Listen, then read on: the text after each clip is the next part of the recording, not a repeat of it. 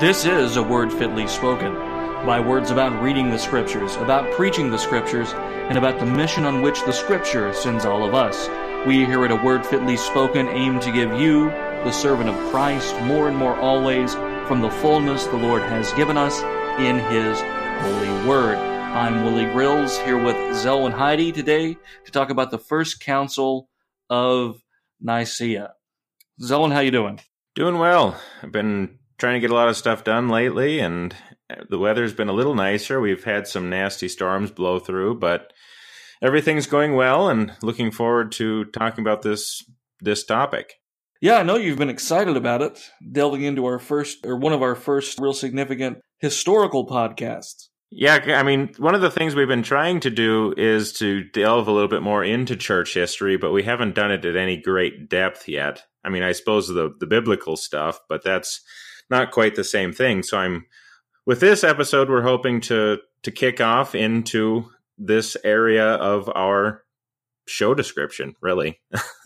Yeah, so we're going to be talking about an ecumenical council. But just before we get into that specifically, just in general, what is a church council? The church councils, especially in the early part of church history, were special meetings, if you want to use a simpler term, of bishops from around the Christian world who came together to discuss some problem that was plaguing the Christian church. The first example we get of a church council is actually in the Scriptures. Yes, the Council of Jerusalem. What is that, Acts 15? 15, somewhere in there, where they're trying to decide whether the Gentiles should be forced to observe the Jewish regulations, all of the dietary laws and all of that sort of thing. And they eventually come to the decision that no, they don't have to do that, and then you move forward. Yeah, there's a few restrictions, and then the rest is history. It's interesting that the Bible does record this meeting and the result of it, and that sets the template for future councils. Yeah, and you have a lot of more local type councils that happen all throughout church history, and there's also church councils other than Jerusalem that happen before Nicaea, because Nicaea happens in 325 AD. But Nicaea is different because it's the first of what we call the ecumenical councils. Right. Now, people are going to hear the word ecumenism or ecumenical, and today that word sometimes has a negative connotation or a positive connotation, depending upon your persuasion. But the word means something a little bit different today. Today, we tend to think of different denominations getting together to worship or do some sort of act together. And that's not really what we're talking about here. In this context, what is ecumenical? Ecumenical basically means universal. The idea that, in a positive sense, we're dealing with the whole church. There were representatives from many different countries represented at Nicaea. So it has I guess you could say, a significance for more than just one particular branch of the church. This is a council that everyone in church history, down to today, has to either react to in order to reject it, and there are some groups that do, or they accept it as being a decision of the church. I mean, how else would you put it, Willie? No, it's true, and it's not something that you can gloss over. It's a very significant event in church history. Too often, some Protestants will want to say, or evangelicals will want to say, well, there's like AD 33, okay, and maybe you get through the age of the apostles, and then there's the Reformation, and then there's like the 1970s. And that's kind of sort of a reductionistic view of history that we have. The ripple effect of the First Council of Nicaea is felt today. And in our churches, we regularly confess a product of this council, which would be the Nicene Creed, although I should point out that it's sort of a product. Yes, that's fair. But the doctrines set forth in the council are certainly something that we're going to accept. Absolutely. So we don't want to, so we'll say this, we'll put it this way, Nicene theology. Would that be a safer way of putting it? That's perfectly fair. And all I mean by that is that what we know as the Nicene Creed is not yet actually found its final form yet. Right. It's still in development, and we will see that final form later in church history. But it starts here, so that's definitely something we can say. Sure. Now, why are we starting with this one? Simply, it is the first of the ecumenical councils. In many ways, it is the most significant, although that title could also go to Chalcedon. Not to be ranking them or anything, but it's very interesting because just like the Reformation, not everything about church history is theological. There are often political things going on in the background or even at the forefront of a lot of church history, for good or ill.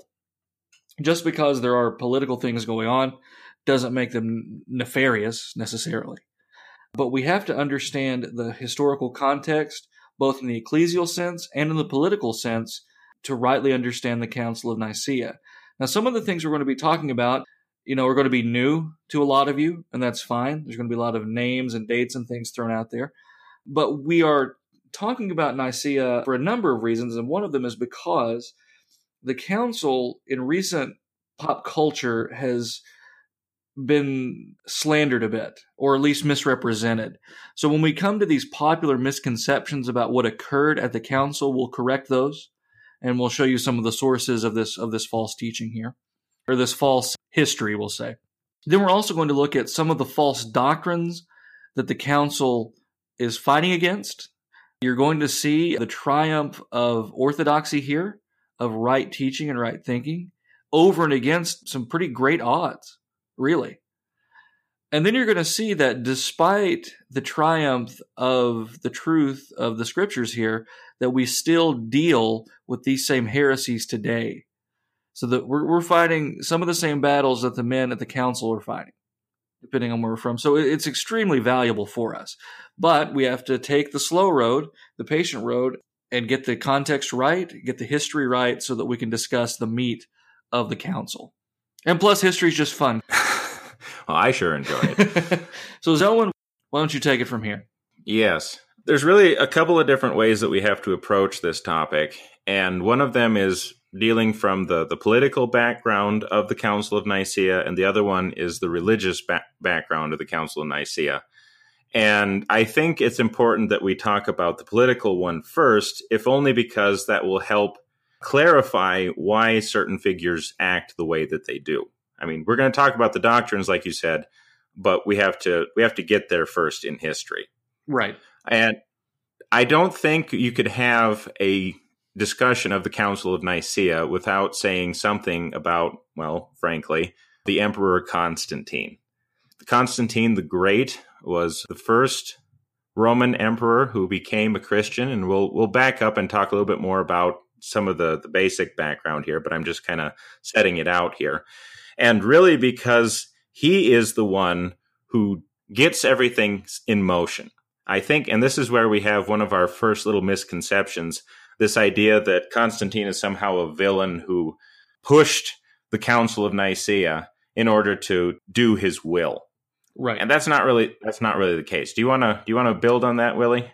Well, yeah, it's just that there's going to be this theory that basically comes out of the Enlightenment. A lot of things, these revisionist views of history come out of the Enlightenment, which try to paint the background of the council in a negative light. So basically, they're going to say that Constantine had a certain view of Christianity that he wanted the church to adopt. So he uses his power and his intrigue to manipulate the council into doing what he wants. They're going to say that he forces the bishops to accept Trinitarian Christianity against Arianism. They're bizarrely going to say that he influences the books that are in the Bible, even though that's not part of the discussion of Nicaea.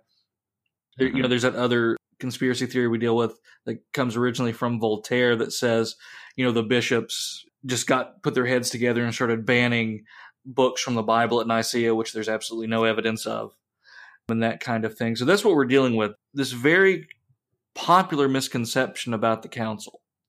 And it comes from, like I said, the Enlightenment, but then it becomes more popular when, like, Dan Brown's The Da Vinci Code is published, or even earlier in the 80s, something like Holy Blood, Holy Grail, these fictional things that people have taken as gospel when they're not meant to be. And they both of those books. I know Dan Brown, Da Vinci Code for sure, but I believe Holy Blood, Holy Grail as well, which is a different author. I believe they also use this corrupted understanding of the Council of Nicaea to form some of their plot points and some of their background.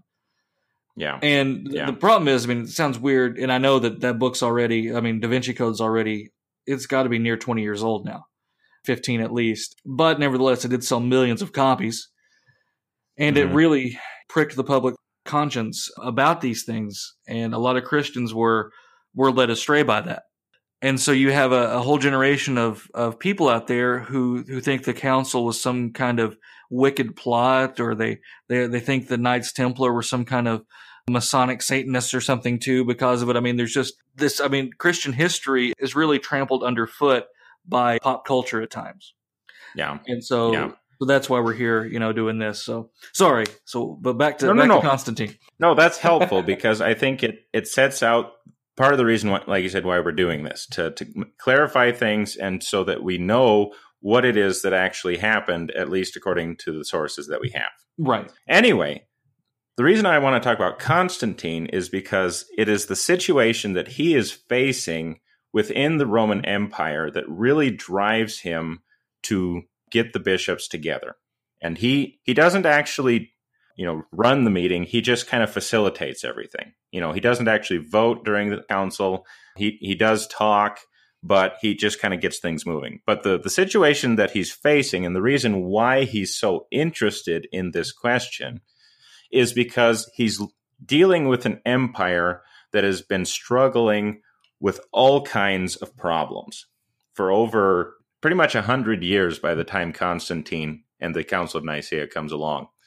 Because the beginning of this problem is what's typically called the crisis of the 3rd century in Roman history. While there's a lot we could talk about with that, I just to kind of sum it up in maybe a minute or two, the Emperor Severus Alexander was murdered in the year 235. And after his murder, for the next 50 years or so, there was basically civil war. Okay. And during this civil war, the army, the legions, were continuously raising up emperors, and then they would assassinate them and raise up somebody else. So between 235 and 284, you have no less than 22 Roman emperors, some of whom reign for basically months. Then they're murdered. And so into this mess, you now have the emperor, and this is not Constantine, but the Emperor Diocletian. Diocletian in the year 284 finally gets things more or less back under control. Okay. And when he gets things finally back into control, he decides that he decides a couple of things. First of all, we need to run things better. And so he decides that he needed to divide the empire into two. People might remember that the Roman Empire was divided into the west and to the east. Diocletian is the one who first does that. Okay. And he also sets up a few other emperors to rule along with him, figuring that more local government would be able to avoid some of these problems. Is that clear, Willie? Do you want to add anything to that? I think it's good stuff. Keep going. Okay. So Diocletian also decided that the culprits, or one of the culprits of this Roman instability, was Christianity.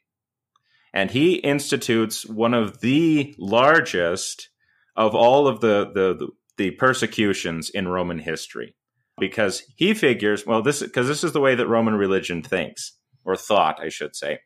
They thought as long as the gods were happy, then the gods would take care of the empire and they wouldn't have problems. So as long as things were going well, that meant the gods were happy and the Roman state was thriving. So the fact that they'd just gone through all of these problems, the gods obviously weren't happy, and the most obvious scapegoat would be Christianity. And so he institutes this empire-wide persecution in an effort to purge out the Christians and finally bring some stability to the Roman state. Do you want to add anything to that persecution? No, I mean, just that it is significant. And we cannot stress that point enough, the severity of that persecution. It was one of the worst in Roman history, Right. if not the worst. Right. So, finally, into this mess. After Diocletian dies, the empire, now divided, like at a political level, at an official level, again is still struggling. They're still fighting with each other. Diocletian could hold it together while he was still alive, but he wasn't. But after he dies, it just descends back into anarchy. Into this mess comes Constantine, born February 27th, roughly 272. We won't go through all of his life, but he basically ends up being proclaimed Caesar, and I can't go into all that detail, by his troops in Great Britain. And he decides that enough is enough. We have to reunite the empire. And so he engages in a civil war with the aim of finally bringing the two halves back together again. Right. Now, there's a significant thing that's going to happen, and I don't want to get to it in this segment because I know it's going to cause a lot of discussion. So before we get to that significantly here. So now we have this principle of unity. It's going to kind of mark this. Okay. This is a battle to unify the kingdoms again. And that's going to really set the stage, and that's the mindset we kind of have to have going into our understanding of the council. Now, where we're at right now, though, is basically pagans fighting pagans. Okay? It's been a war against pagans this entire time. I mean, from the Roman standpoint. Romans fighting Romans, pagans versus pagans. But all of that is going to change very soon, and we'll find out right after the break here on Word Fitly Spoken.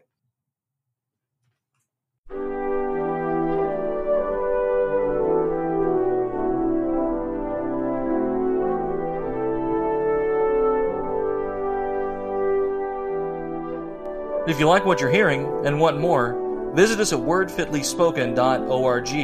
There you'll find our blog with lots of interesting articles, exegesis, sermon prep, and history.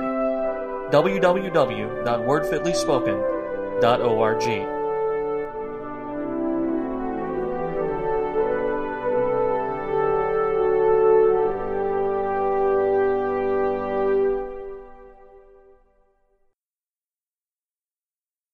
You are listening to A Word Fitly Spoken. I'm Willie Grills here with Zelwyn Heidi talking about the First Council of Nicaea, specifically the historical events leading up to it. When we broke, we were talking about Constantine the Great fighting a battle to unite the empire. And so we come to his most significant battle, the battle at the Milvian Bridge. Zelwyn, why don't you give us a rundown of what occurred there? Obviously, we're going to be dealing with the most famous of the things that are claimed at that battle. But before we get to that point, the Battle of the Milvian Bridge was a battle just north of Rome, where he engaged rival Emperor Maxentius in his bid to take over the western part of the empire. And ultimately, he's successful. He does win this battle. But before he engages in the battle, we have is it a legendary or is it real event that happens? Willie, what is that event? So just before the battle, Constantine has a dream. And this is according to Christian historians after Constantine.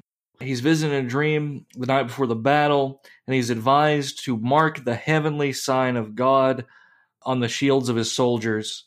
And it's basically putting the Chi Rho symbol, the symbol of Jesus Christ, upon their shields. And then he places it also upon his, what would you call it? The banner, the war banner. Oh, yeah, the standard. Yeah, the Vexillium or something like that, right? Yep. So he puts it upon his standard. And essentially what happens is, in doing this, he's given the vision that tells him, with this sign, the sign of Christ, you will conquer. You will win the day. Mm-hmm. That was my kind of choppy version of it, but Cliff Notes version receives a dream to put the name of Jesus Christ or the initials of Jesus Christ upon his army, and if he does so in the sign of Christ, his army will win. Which they did. Right. And then he has a dream the following night in which Christ appeared with the same heavenly sign, and that's when he tells him to make the banner, That's the next night, I believe. Okay. So that isn't, but the point is, what everybody remembers is this dream that tells them if you battle under this sign, you will win. So my question to you then, Zelwyn, is this true? Did it happen? And that's a hard question, because many of as you mentioned, the historians who talk about this particular vision obviously have an interest in giving it. They're Christian historians. It is true that Constantine at least converts to Christianity. How strongly he does at this point is a matter of debate, but it is true that he attributes this particular battle's outcome to the Trinity, to the Christian God. Now, I mean, it's interesting because you do have coinage in his lifetime showing him with the symbol on his helmet. Yes. He also adopts many things very quickly after this particular battle that are very favorable to Christianity. The reason why it's questionable, or at least you can debate, how strong his conversion was at this point, was because he continues to do some things that are more fitting for a pagan emperor, like calling himself Pontifex Maximus, or not being very explicit, at least in the beginning, about who it is that he actually worships. So the depth of Constantine's conversion is a matter of debate. I think it's genuine. I think he does become a Christian, but I do also think that he has some growing to do. He's not becoming a ultra orthodox kind of Christian overnight, whether he saw this vision or not. I think that he is basically he's starting down the path that will include, eventually when we get to it, the council itself. But, I think that there's really three visions here. So just to be clear, the dream the night before, the vision at noon that day, in this sign you will conquer, or with this sign you will conquer, and then the dream the following night. And that's where we as Lutherans are kind of starting to get a little bit uncomfortable, right? Mm-hmm. Because visions and that sort of thing. Also, people might be uncomfortable with God taking sides in a battle, which they really shouldn't be if they've read the Bible. I mean, that's not it's kind of a thing. Yeah. It's a very common thing. So, either way, if you're going to fight, at least fight on the side of Christ, I suppose. But what you are going to see is, and it depends on how you look at this, his conversion is going to lead to the legalization of Christianity. Now, some people are going to say, well, once it's legalized and it becomes the official religion or an official religion, then it becomes politicized and therefore corrupt.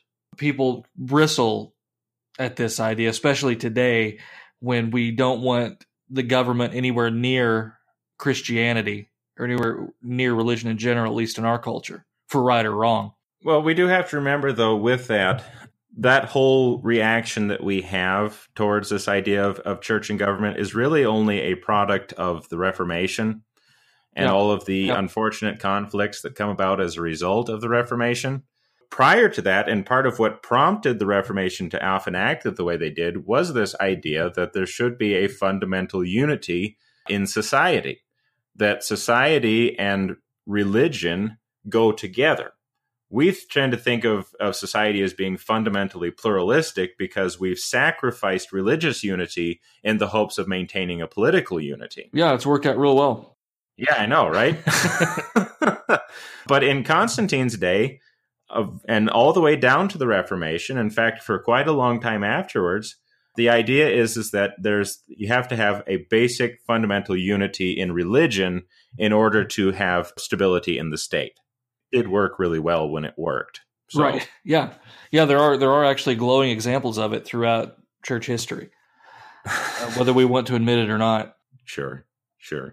So any more about the Milvian Bridge battle? Obviously, Constantine wins. I should mention that took place on 28th of October of 312. And then in the months afterwards, you have a very notable edict proclaimed in February of 313, one which is highly important in the history of Christianity, the Edict of Milan, which granted to Christianity a basic tolerance. It wasn't really I wouldn't call it an establishing. It was basically saying that being a Christian was no longer a capital crime, as it had been in centuries previous. Yeah. And so now Christians could be Christians and there would be no fear of being put to death as a result of it. Right. So now we're at kind of the end of our little historical section. We have Constantine, who has recently reunited the empire and continues to do so down through the 320s. And he continuously promotes Christianity while he's going about doing that.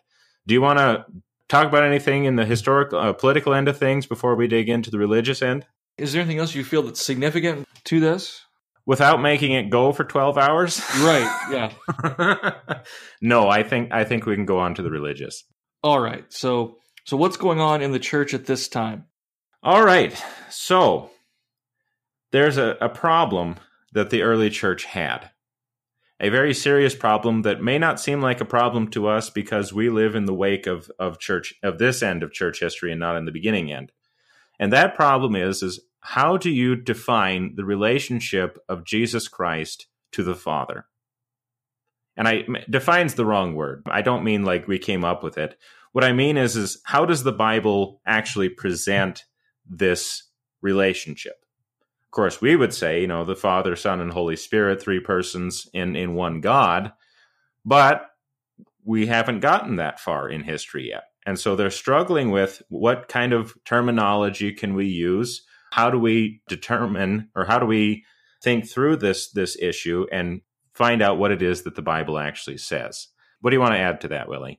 No, I mean, that's certainly fine. The Trinity is the heart and soul of any good theology, and we begin with the identity of God.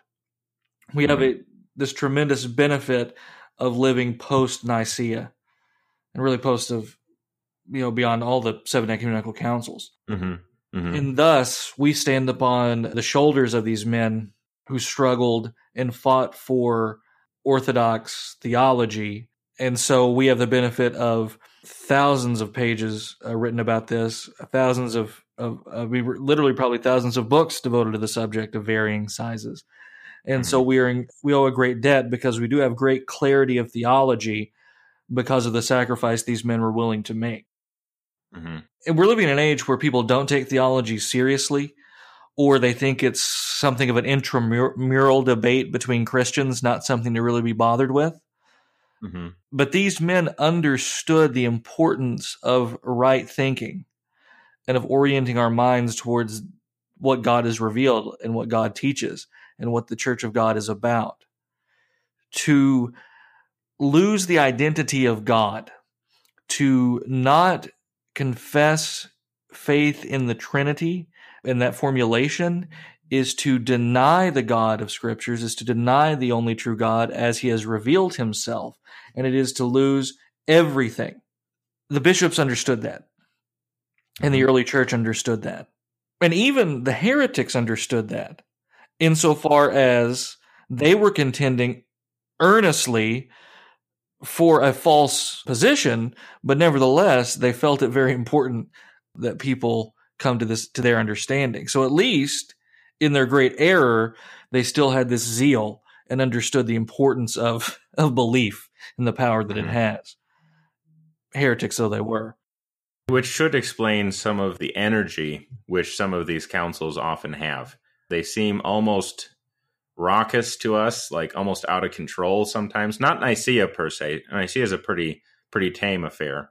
But because they are contending for the truth, and because they're so involved with contending for the truth, yeah, sometimes it does get rather colorful. So as we go forward, I think we'll be entertained even while we're edified. Right. Now, we're going to get more into these heresies and these issues a little bit later. We're still going to look at the characters right now, and then we're going to bring some of this into a more contemporary setting too, depending on if we have time. So who is the major heretic, the major villain of First Council of Nicaea? The black hat in our drama here is a priest, a pastor by the name of Arius, who is what we typically, obviously the founder of what we now call Arianism. He was born roughly 256 in what is now modern Libya, and became a priest in Alexandria, Egypt. So right on the Mediterranean coast, a very important city in Egypt, very influential in the early church too. And he is struggling with this problem, trying to figure out how the Bible resolves this dilemma of how Jesus Christ and the Father are both God, and yet they are distinct from each other. And Arius decides, well, the only way I can solve this, and I'm putting solve in quotation marks, is if I deny the preexistence of the Son, the preexistence of Jesus Christ. Basically, I mean, how do you put Arianism in a nutshell? In a nutshell, Arians believe that Jesus is a created being. Fair enough. That we confess that Jesus Christ is fully God, God of God, begotten of God before all worlds. He is God, so he is not made, begotten, not made. We say, we confess. So he is without beginning and without end. Now the incarnation has beginning, but that's different. For Arius, essentially, Jesus is similar to an angel. He's way more important than any other creature. But he's still a creature. I'm just, to be fair to Arius, I know that's a terrible thing to say. Right. Yeah, he's not saying he's equal to the angels or that he's equal just to a human being or something. Human being. He's like the firstborn, the exalted of all creation. But still a creature. And distinct from the Father by virtue of his creatureness, so that he is not God in the same way that the Father is God. Right. He is God in a different sense. And the great catchphrase, Arianism was very good with catchphrases, and they even came up with hymns later on in church history to spread their heresy. Yeah. Now, there is an admonition here, and I should probably bring that up later on in the episode, but sloganeering is to be avoided, and propaganda hymns are probably also to be avoided too. Or really, it's a lesson in avoid platitudes and sloganeering, and also to understand the power that music has for good or ill within the church, is what I mean. Absolutely. Yep. So those two things, important to remember, and we'll come back to that. But the great slogan of Arianism was, there was a time when he was not. Okay? Yeah. Basically, by denying that the Son did not exist from all eternity, now we don't have a problem anymore. And so Arius, with his philosophizing, with his basically smoothing out this difficulty, he believes that he's come to the best possible solution. Again, I'm putting solution in quotation marks. And we're going to come back to Arius' doctrine and how the council deals with it shortly. So they've got this issue. There are other issues. There's going to be, 20 other edicts issued at the council. The most significant is the Arian issue. And so we're going to come back to that. So they decided council is convened. The church had smaller councils, local councils, in an effort to deal with these things. But on a local level, it can't always be done effectively. Right. And so now, and this is why we spend so much time with the political end of things, now Constantine comes in. He's coming off of his victories. He's coming off of seeing this, newly united empire, and he's pretty excited. He's pretty stoked. But then he hears about this controversy cropping up out of Egypt, that the Christian church is being torn apart by this heresy which is coming up out of Egypt, and he's not happy. He doesn't want his empire to now crumble apart again after he's spent so much effort bringing it back together. And again, remember, there is no division between church and state, as we put it as Americans. He believes in a fundamental unity between society and between the religion of society. And so as a result, then, he decides, well, first of all, actually, and this kind of shows maybe a little bit about Constantine, the first thing he does is he writes a letter to Arius and to his bishop, Alexander, and says, you guys are engaging in needless conflict. You should have kept this to yourselves. You made this a public problem. Why did you do this? I think that's enlightening for us because it teaches us a little bit about where Constantine's coming from. I don't think he's just doing it from a political end of things. He's just not fully getting the full weight of what's going on here, although that will change as time goes on. Right. And it's interesting here, most of the bishops are going to come with a Trinitarian understanding, it would seem. But some historians will say that the majority of the Christian world at this time, or at least a very, very large minority, are Arian or at least have Arian sympathies. Sure. So this is a controversy that's really brewing, but Constantine really is just going after peace at whatever cost. And that's something that you see even today, where people are like, hey, just stop bickering and just get along. And the bishops are going to say, no, we can't. And like I said, I do think that Constantine will eventually come around and he will see the importance of it, but he is very much interested in restoring peace to his empire. And so that's why he then convenes the Council of Nicaea. And he tells all the bishops from all around the Roman world, you need to come to Nicaea, which is in modern Western Turkey, and to be there basically in the middle of the year of 325. And then we'll talk more about the council itself here, but do you want to add anything to that before? Nope, that's all. We're going to take the next break, and we'll be right back with more Word Fitly Spoken.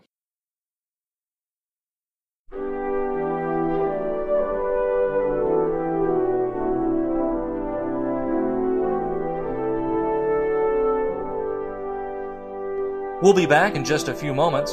A Word Fitly Spoken proclaims Jesus Christ in all his fullness, from in-depth exploration of Holy Scripture and study of how God's Word has borne fruit throughout church history. Come along with us at wordfitlyspoken.org, facebook.com/wordfitly, or on Twitter @wordfitly.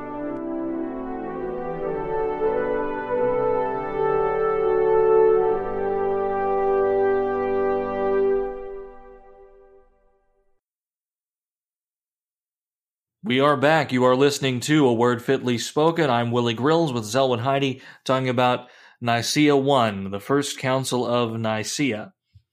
So the date is 20th of May to the 19th of June, 325. That's significant because it's short. Yeah. Council of Trent goes on for decades. I mean, yet these guys are able to hammer out some of the most significant Christian teaching ever in just under a month. So it's pretty impressive and efficient. Well, if only because I think Constantine kept things moving along. Yeah, you get the feeling there wasn't a lot of fluff there. You didn't have to listen to a lot of presentations and no PowerPoints or video segments about various groups, organizations, and others.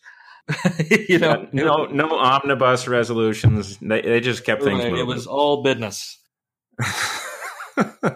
There is a lesson somewhere in there.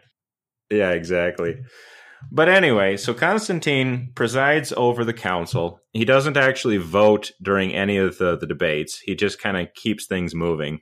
And he's so interested in keeping things moving, he refuses to let the council get sidetracked by anything else, especially politics. In fact, the church historians all say that the bishops who came to Nicaea, and there were canonically, I suppose there were 318, although that's debatable. Anyway, so these guys all brought their various disputes that they had with one another, and they presented them to the emperor. And the emperor basically said, no, this is not happening. And he publicly burned all of their letters, which I think is a beautiful thing. I can praise him for that.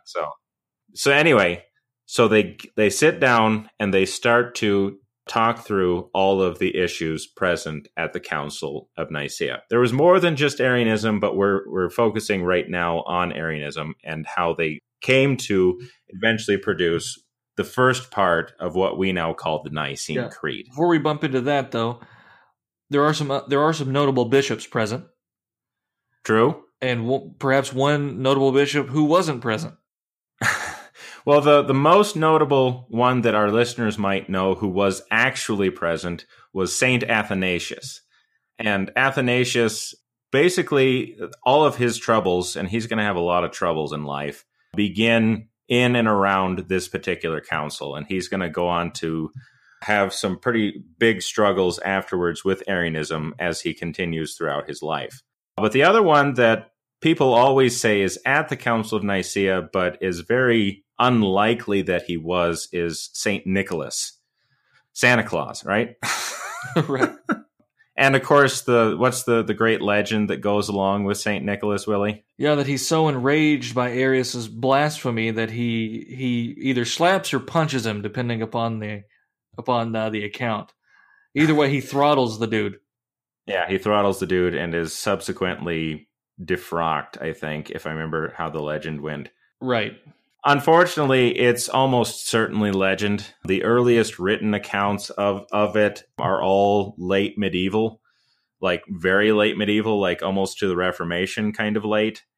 And I mean, you do get depictions of it in iconography from the Byzantine churches, but it probably just didn't happen. I'm sorry. It makes a good story, but yeah. So all of those, St. Nicholas Day Christmas memes. Sorry, guys. Sorry, guys. It's a good story. It's a good joke, but it just ain't real. Right. And maybe it's time to retire it. There are danker memes for the Christian to use today. So, it's time to move on. It did.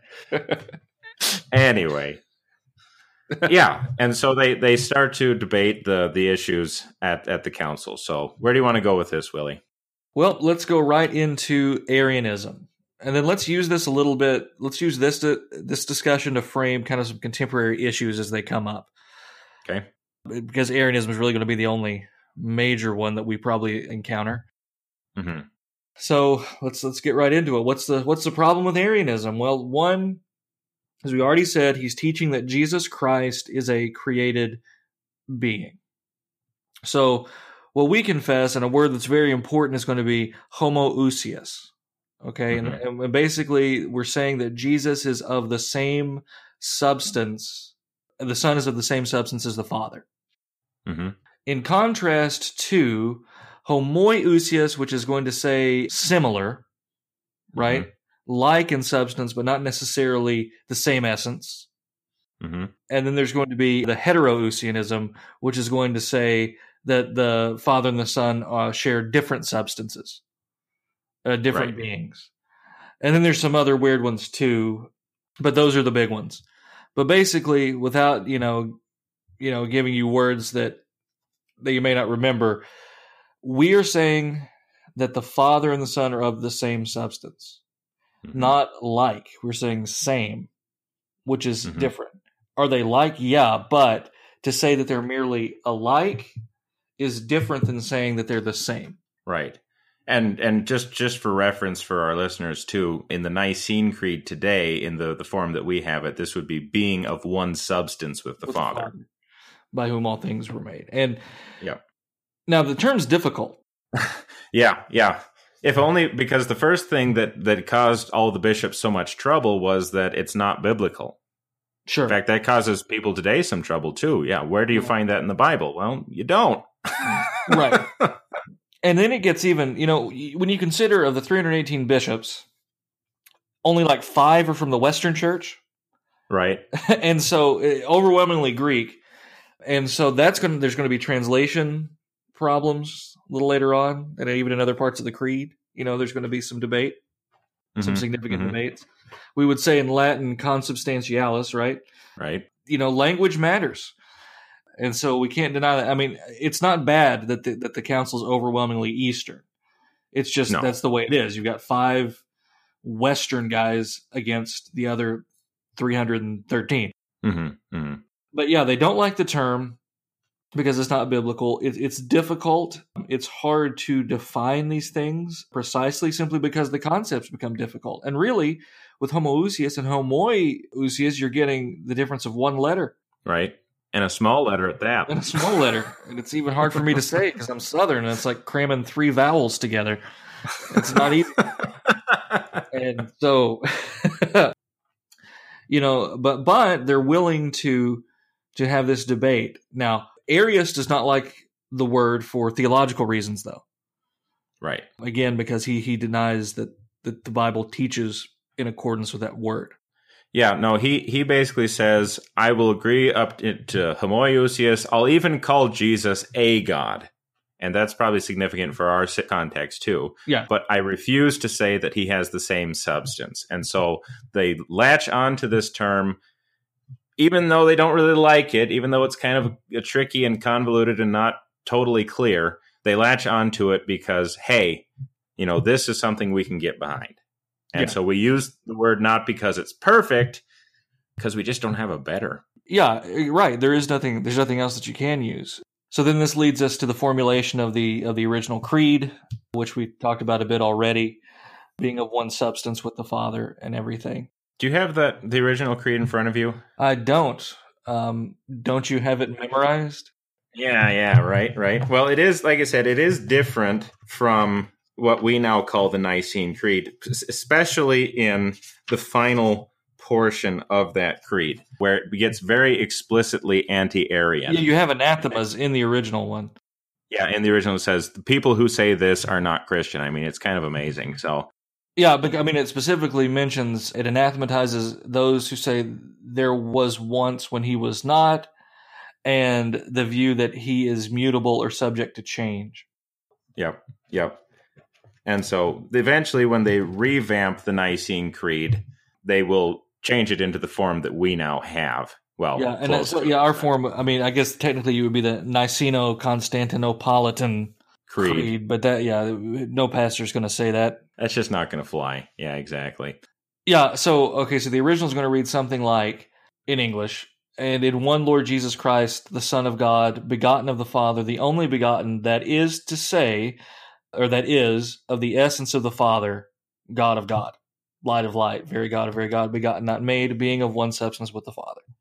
So they hammer that essence point and that substance point home a little more explicitly, because you get essence mentioned there. Yep. Yeah, fun stuff. We're not going to get into the filioque today, folks, so if you were... Because that's not later. That's much later. That'll be a whole other podcast, but... Yeah, that'll be a fun one. Oh boy, yeah.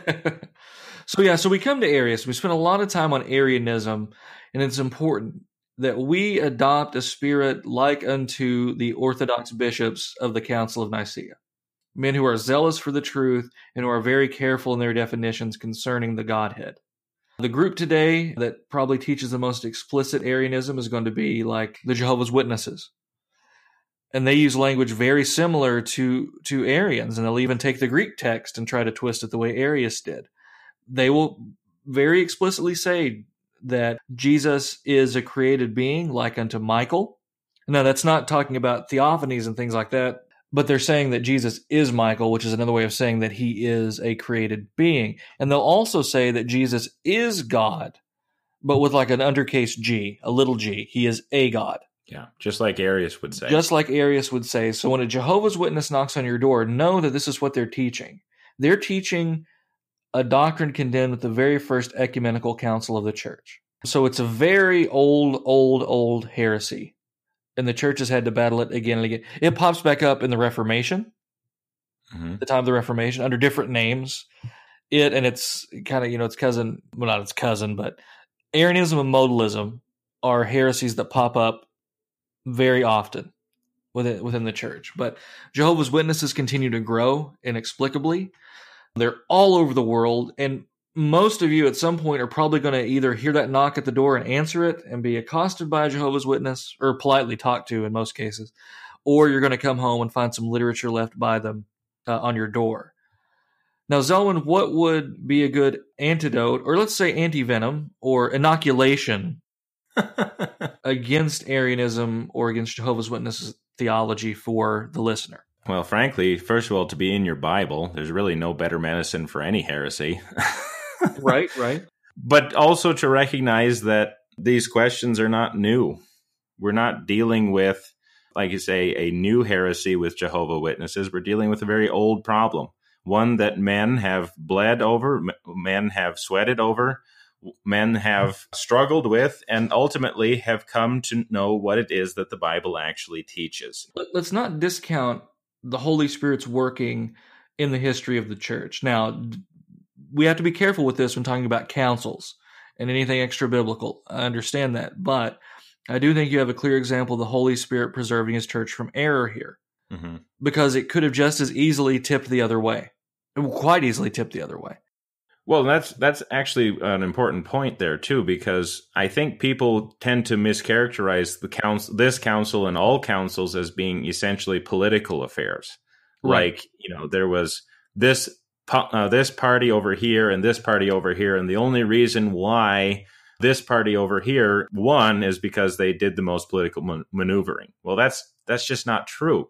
Because if nothing else, and this is something that we'll look forward to, Arianism does not go away after this council. In fact, Arianism becomes very much the dominant heresy in large parts of the Roman world, even at like Constantinople. Arians control the government in many cases. Right. So this is not the suppression of some little minor thought. This is the truth contending for the truth, even in the face of incredible odds. Yeah, and the Spirit preserves the truth. I don't think we can make too little of this. Now, that's not saying that councils are infallible or that men are infallible somehow. It's simply saying that God made this promise that the church would be preserved, and he does it. And how is the church preserved? Well, through the handing down of the teaching of scriptures, and that teaching isn't lost. It is obscured at times, and it is suppressed at times by men who would even claim to lead the church. But nevertheless, the truth does live, and the flame burns on. I mean, we as Reformation-era Christians ought to understand that better than anyone. And it's not a denial of sola scriptura. It's an affirmation of what the Scripture says about the church.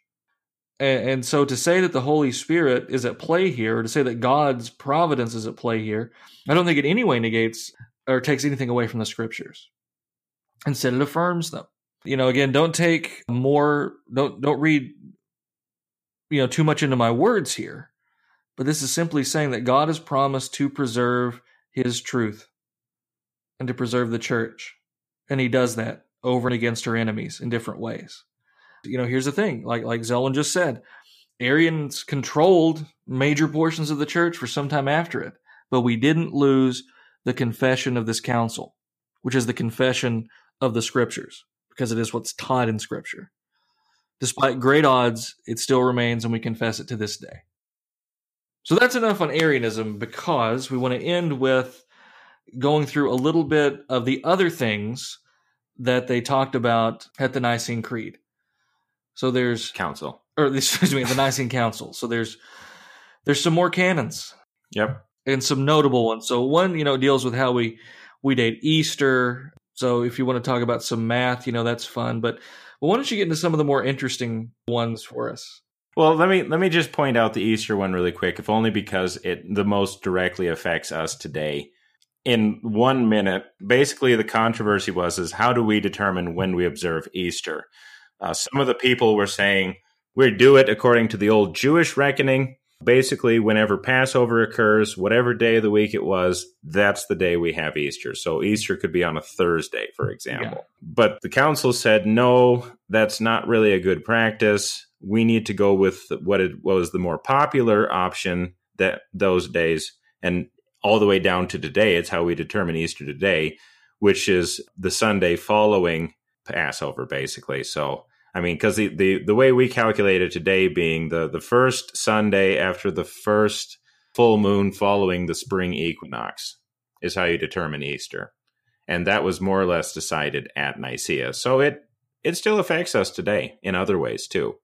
Some of the other ones, there were 20 canons that were set forth at Nicaea, which kind of makes it even more remarkable that a creed and 20 new edicts were all that came out. Well, right off the bat, we've got the canon concerning eunuchs. Right. Which basically says no self-castrated person may remain a bishop or an elder. So if you were through sickness and the physicians, performed a surgical operation that rendered you a eunuch, or if barbarians castrate you, you're all right. You can remain among the clergy. But if you're of sound mind and you castrate yourself, then you can no longer be a priest. Right. We're like, wow, we're pretty far afield. Now, up until a few years ago, I would have said, yeah, that's something we don't really need to deal with. but we're kind with the transgender movement.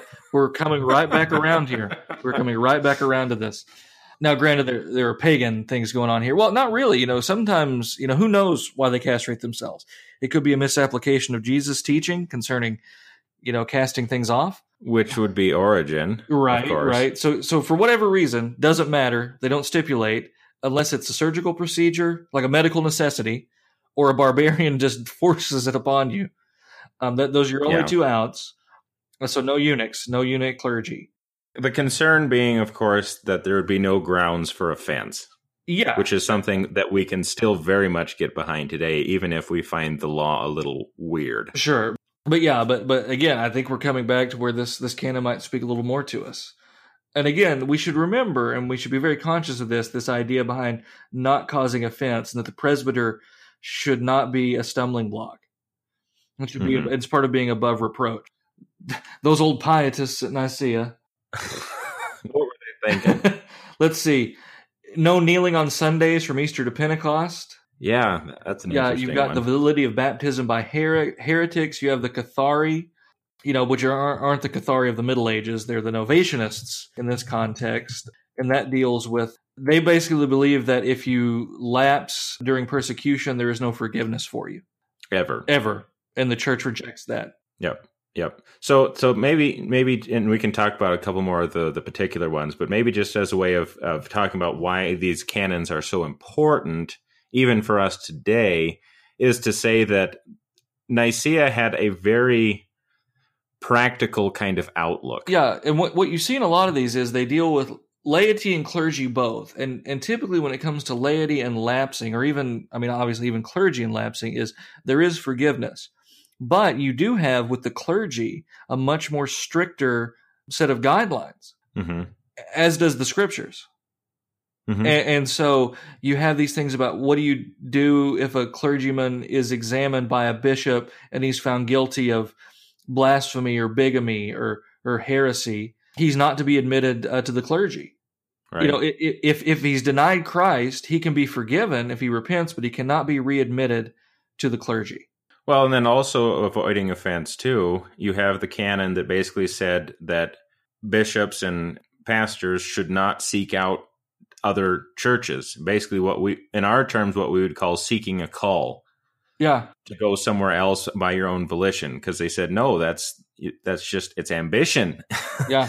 It's a real scandal. And so they passed this particular canon against that as well. So a real practical outlook. Yeah, and that doesn't, and of course, now, point of order, that doesn't mean that clergymen in those days weren't moved to different parishes or that they couldn't move. It's simply prohibition against men who are constantly seeking that better position. Ambition, as we say. I don't want to be in this particular church because this is a backwater. I want to be where the action's at. Yeah. So I'm going to go finagle my way into this church. Yeah, so it's very, very practical and really very straightforward once you understand, some of the specific, historical words here like Cathari and things like that. Once you define those, you're like, wow, this is very interesting and really refreshingly clear and pragmatic, and pragmatic in a positive way. So that's going to do it for this first discussion of Nicene theology. Zelwyn, anything you want to add?